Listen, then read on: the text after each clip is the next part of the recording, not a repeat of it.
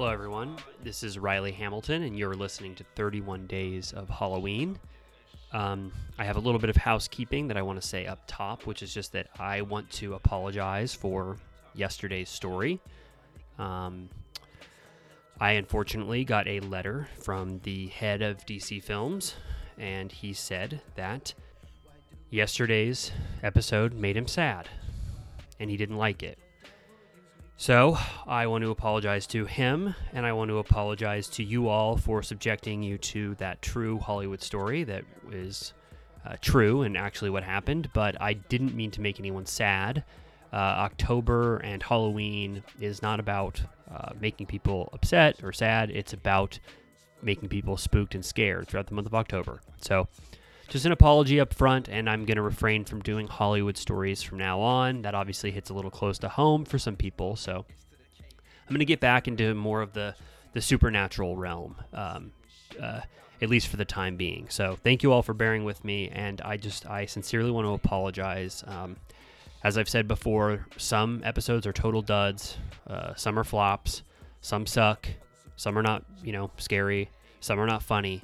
But every once in a while, there's a good one. So I want to thank you for being patient with me. Thank you. We have a classic regular story for you that I think you're going to really enjoy. It's called The Legend of Sleepy Hollow by Washington Irving. The year was 1790, over 200 years ago, in the countryside around the Dutch settlement of Tarrytown, New York. It was a secluded glen known as Sleepy Hollow. Sleepy Hollow by then had been renowned for its ghosts and its haunting atmosphere that pervaded the imaginations of all of its inhabitants. Some say it was the result of the early Dutch people who practiced witchcraft there and cursed their city, while others thought it was a Native American chief who had cursed their city. They blamed anyone but them. The most infamous ghost in all of Sleepy Hollow was the Headless Horseman, who was a ghost of a Hessian trooper whose head had been shot off by a stray cannonball during a battle in the American Revolution.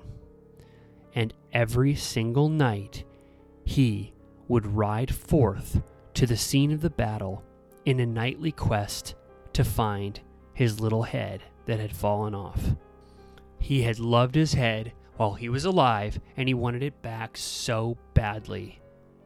The legend of Sleepy Hollow was the tale of Ichabod Crane, a lean, lanky, skinny, silly, extremely superstitious schoolmaster from Slipin Falls, Connecticut, who competes with Abraham Von Brunt, the town asshole. Ichabod Crane was kind of like Popeye, except not strong, and Von Brunt was kind of like Bluto from Popeye.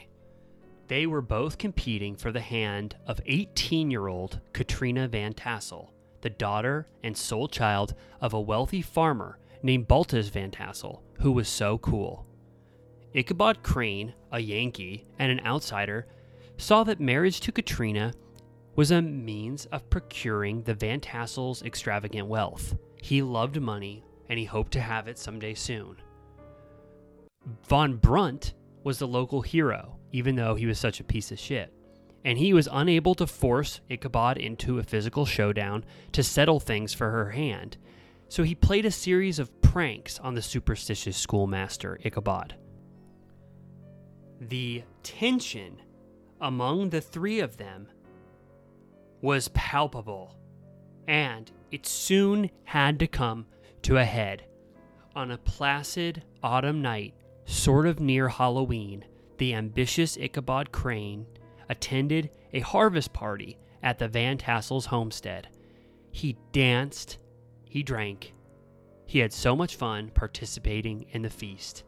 And when he got way, way drunker than he thought, he sat down at a campfire and listened to some ghostly stories that Von Brunt and the locals were telling.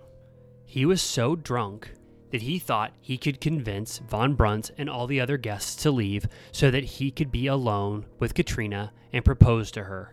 Because this was so close to the time when American people had been British, a lot of people still had sort of faint British accents. But Von Brunt and the other people listening to the ghost stories did not leave at all just because Ichabod Crane wanted them to. It was a horrible night, and Ichabod Crane barfed and then went to bed without proposing to Katrina.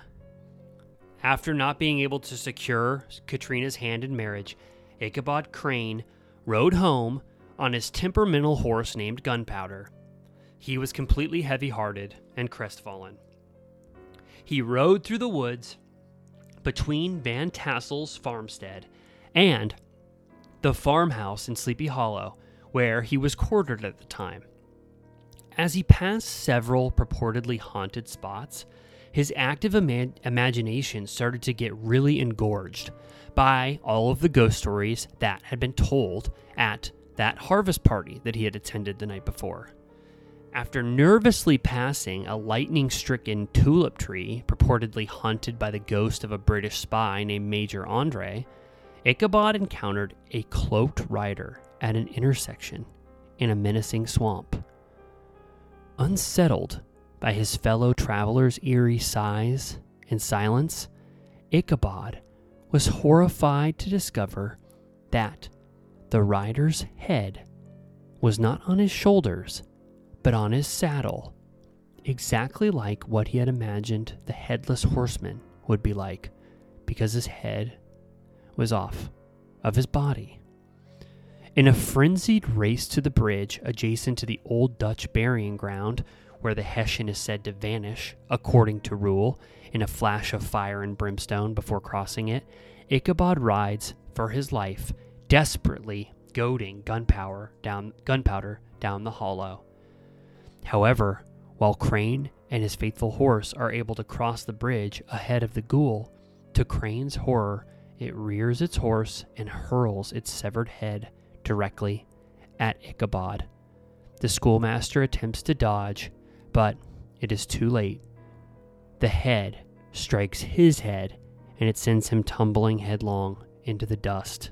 The next morning, everything seemed normal in Sleepy Hollow, except one thing was out of the ordinary. Nobody could find Ichabod Crane. He had mysteriously disappeared. Katrina had no clue where he was, despite calling his name several times in the middle of Sleepy Hollow. But, alas, Ichabod Crane was not in the general area where she knew he would be, in Sleepy Hollow. So, she had to marry Von Brunt, the worst guy in town, but who was buff and strong and told really good ghost stories.